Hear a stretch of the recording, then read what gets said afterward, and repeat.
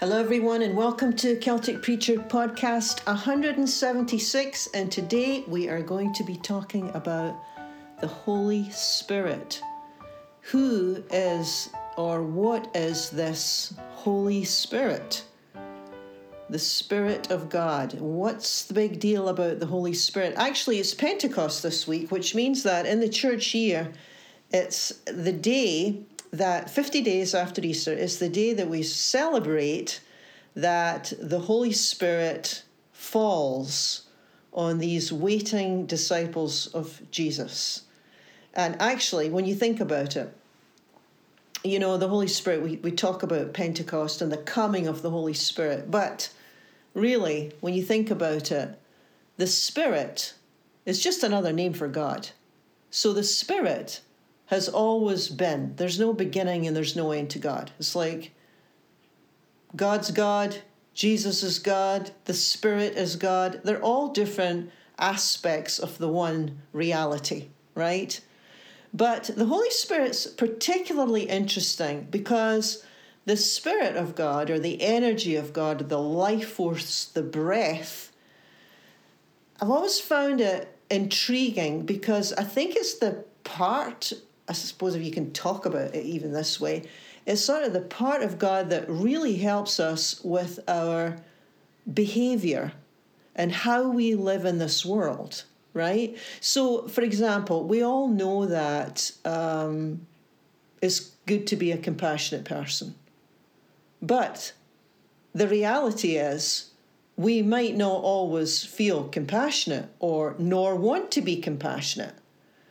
The Holy Spirit, sort of that part or that aspect that bridges the gap between our cognitive understanding and our behavior. In other words, it helps us walk the talk. There's the easiest way of saying it, the Spirit of God. It's all about action, how we live, how we behave. Actually, when I was a child, the Holy Spirit, I remember in the church, it was called the Holy Ghost. Can you imagine how that would strike fear into a young heart, the Holy Ghost? Well, it was really spirit. The word is just breath, the breath of God. So 50 days after Easter, we, the church, have this day where we celebrate Pentecost. But that being said, if you took the entire Bible into consideration, way back in the very first book of Genesis, at the very beginning, the very front of the Bible, the first paragraph, the Spirit is mentioned. At the very beginning, before the creation of the heavens and the earth, before the world, before anything. The text in Genesis starts that the Spirit of God was hovering upon the face of the deep. So it's a very poetic way of talking about the beginnings of life. And for those of you who like words, the word for spirit in that very first line of Genesis, feminine form, interestingly enough, feminine form, so you could say she hovers on the face of the deep. The word is ruach.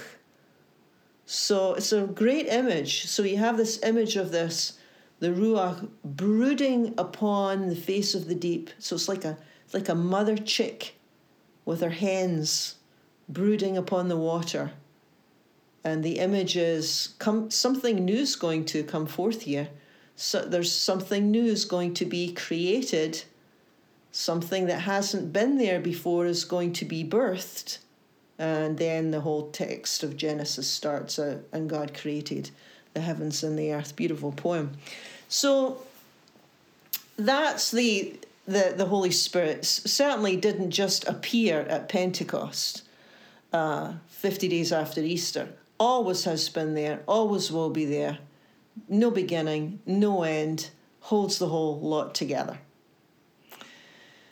So let's just say that, it's wondrous. The Spirit is wondrous. When we become more aware, because the Spirit's always there, but our awareness and our attention goes every which way. But when we are more aware of the Spirit, we can begin to see amazing new things happen, not only to us as individuals, this is where the growth takes place and transformation, but also within our family and our group and our churches and communities, that the Spirit is always leading in a way that's life-giving in some way. If it's life, here's another way of saying it. If it's life-giving, the Spirit's behind it.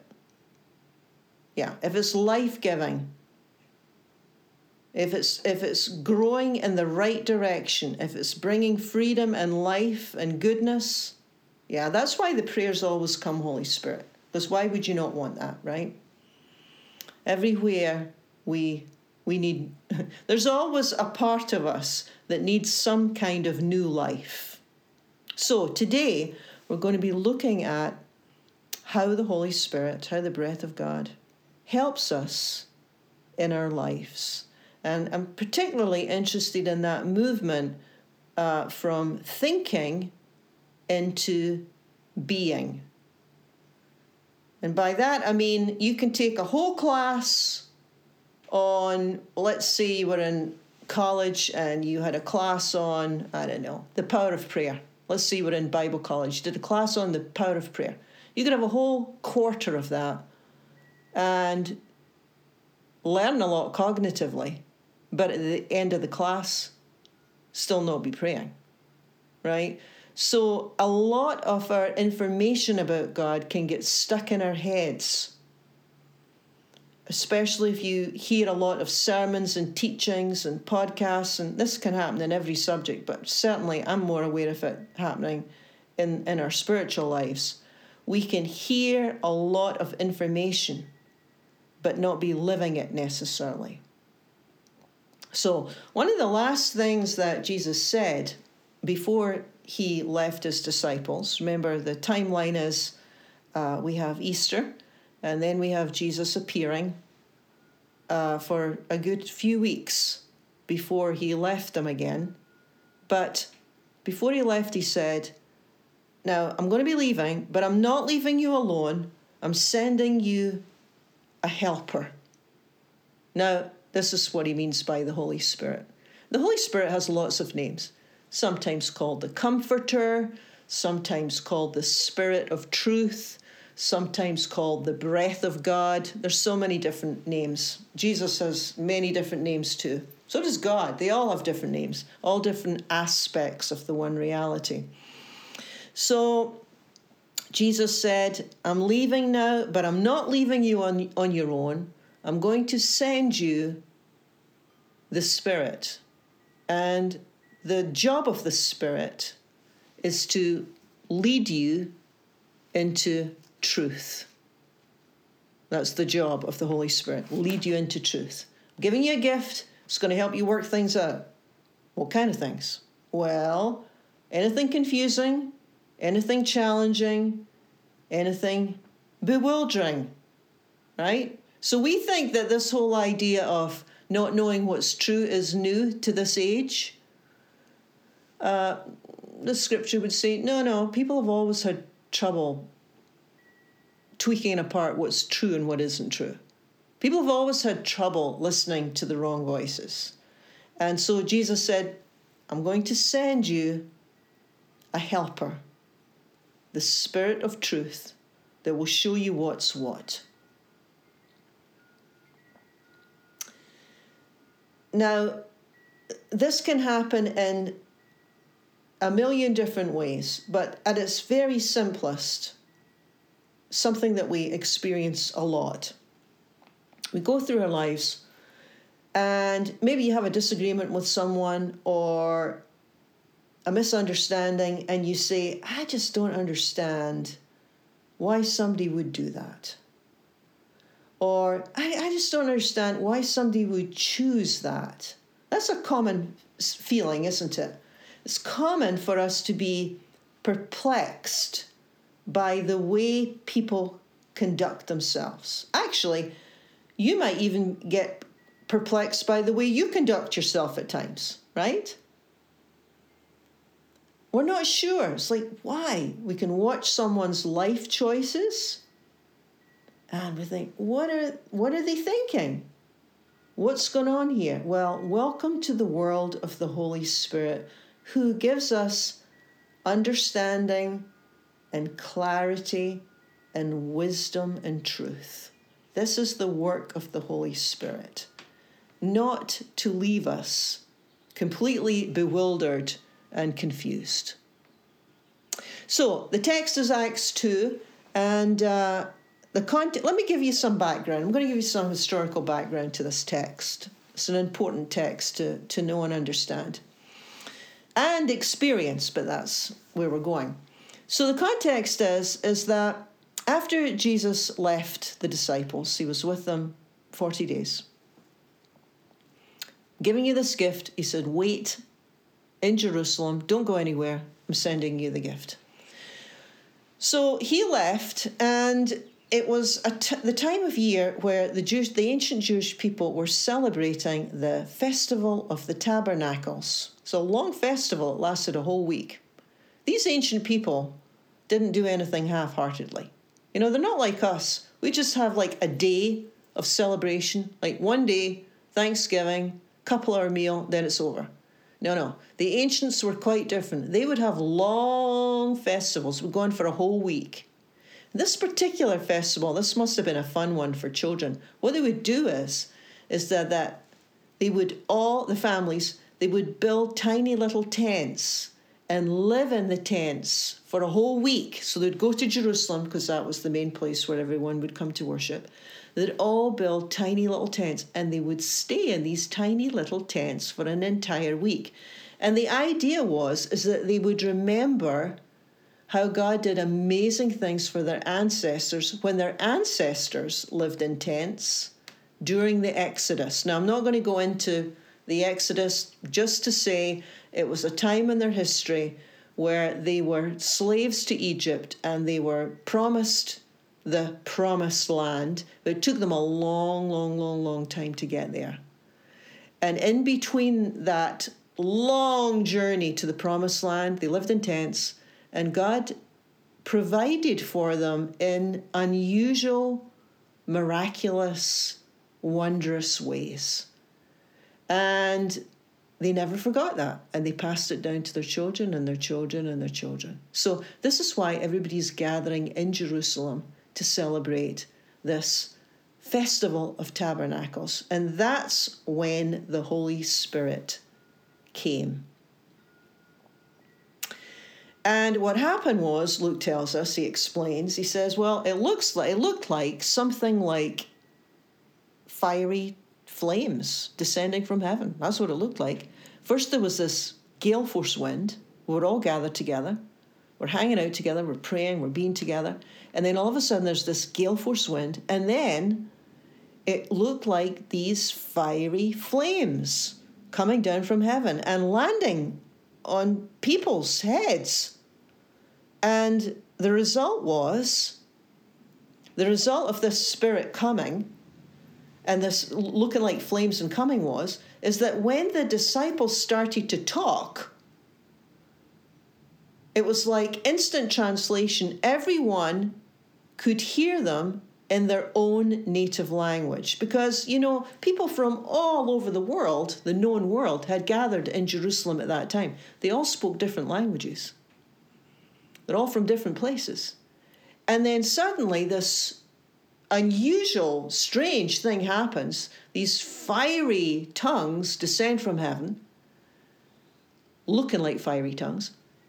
The disciples start to speak out how God's helped them, the wonders of God, and everybody could hear what they were saying in their own language. And some of the people looked on and they said, that's not God. They're all drunk. This is crazy. They're all drunk. Why are you paying attention to this? And other people said, it's not crazy. They're not drunk. It's only 9 o'clock in the morning. This is the Holy Spirit. This is God doing something. So it was all a bit wild and chaotic and wondrous and unforgettable. And Peter, being the spokesman of the group, stands up and explains to everyone and says, listen, I'll tell you what's happening here, Peter says. all these flames of fire and you hearing us and understanding what we're saying, and we can't even speak your language and you're understanding what we're saying. I'll tell you what's happening here.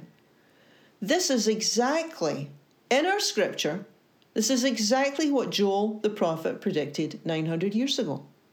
It's like, really? Well, they would have known their scripture. So all the ancient Jews knew their scriptures really, really well. So Peter said, yeah, this is exactly what Joel said. Joel said that the Spirit of God, the energy of God, the life force of God would be poured out on everybody, all flesh, young men, old men, young women, old women, slaves, non-slaves, everyone. That's what Joel said. There's going to come a day where the Spirit of God is going to just fall on everyone. And I'll tell you what's going to happen, Joel says. They will prophesy. They will prophesy. Now, prophecy, not a word we use often, is it? Prophecy is nothing about telling the future. I mean, it could be, but it's not really a forthtelling. What the New Testament means when they're talking about prophecy is, and this is such a cool word, I don't know what word we would use today. We would use a different word. I'll have to think about that. But prophecy, it's not so much a prediction. It's more about actually seeing what's going on in this situation. So if you have the gift of prophecy, it would be you can see what's true and what isn't true. In any situation, in a family situation, in a workplace situation, you have it's more than discernment, because discernment's another gift, but it's like that. It's like you know exactly what to say at the right time to someone at the right time. Prophecy. It's like the right word at just the right time so that somebody walks away from the conversation with you and they're thinking, I really, really needed to hear that today. So, wow, was that a timely word or what? Prophecy. It's got to be one of the most valuable, practical gifts of God. Now, we're all gifted in different ways. But St. Paul, the guy who wrote 3/4 of the New Testament, said, was his opinion, he said, this is the best gift ever, and it is available for the asking people, he said. This is how he would counsel his congregation. He'd say, yeah, you will be wanting to ask for the gift of prophecy because it's speaking truth into a situation or a person. It's like, well, where does truth come from? Of course it comes from God, right?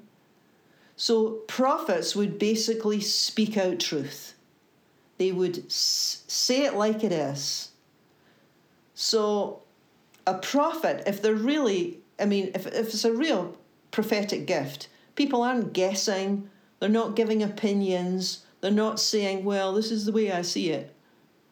It's accurate, it's on point, and you know when someone is in this realm. You know when somebody's operating on this realm because it's a different kind of conversation altogether. It's a bit of a life changer, really, when you think about it. Jesus did this all the time. All the time. He would give out these prophetic words. He would just see the situation. Nathaniel, yeah, you don't pretend, do you? Or Pharisees, I know what you're up to, you're rotten to the core. He had that gift of looking at people, looking at situations, and really seeing what was going on, not being fooled at all by the outside. Because people, put on a good show, right? But Jesus could always see beyond the good show. So this is kind of the work of the Holy Spirit here, one of the aspects, one of the gifts of the Holy Spirit. And Peter, when the Spirit came, immediately saw this. He's like, yeah, this is God. This is a God thing here. This is what it looks like when God is on the move. People speak truth with great accuracy. And this is Peter. He's looking on the scene. He's saying, yeah, this is exactly what is happening. The gift of prophecy. Now, the great thing about this gift is that, of course, it's not just for Peter and his group 2,000 years ago. This is one of the gifts for every generation since that time. In fact, St. Paul, when he would pray for his people, his prayer was, I'm praying that God will show you what's true so that you'll know what to do. That's from Ephesians 1. Isn't that a great prayer? For someone, rather than specific things, I'm praying that you'll really get this job, or I'm praying that you'll really be able to buy this house. Not that there's anything wrong with these particular prayers, but, Paul would say, I'll tell you how I'm praying. I'm praying that God will show you what is true so you will know what to do in this situation. I'm not going to tell you what to do. I'm not going to give you my opinion. But I will say, I am praying that God will show you what is true, the spirit of truth. It's all about truth with God. It's all about learning how to be true to yourself, how to be true to others, how to walk in truth in this world. None of these are easy things, but this is part of the work of transformation. Walk, as we would say, walking the talk. And that's what happened to the first followers. And it was absolute, when the Spirit came, it was a life changer for them. It really was a life changer. It turned their lives around, all of them. Peter, Mary, John, all of them. And of course, the Spirit does the same for us. Peter, he's such a great example because he received new courage on the day of Pentecost. He started walking the talk in a far, far greater way. Remember, Peter, not 8 weeks ago, was quite cowardly, fearful, timid, actually. And even though Jesus had taught him for years not to base everything on his fear, right? Because fear so colours our perspective, doesn't it? But with the Spirit, and by that I mean with the help of God, Peter shakes off his fear. It doesn't get to lead in the same way, that's for sure, because he stands up in front of all those people. And he's boldly speaking to thousands of people who gathered in Jerusalem for that festival. And he's telling them about the wonders of God, and 3,000 people were baptized that day. So it's like 3,000 people are saying, sign me up, I'm interested and I want to learn more about this. Now, 8 weeks ago, he's too scared to open his mouth. So the point being, the thing that tripped him up isn't tripping him up nearly as much. And I say nearly as much because, being realistic, it doesn't mean that, the Spirit comes and we're never scared again.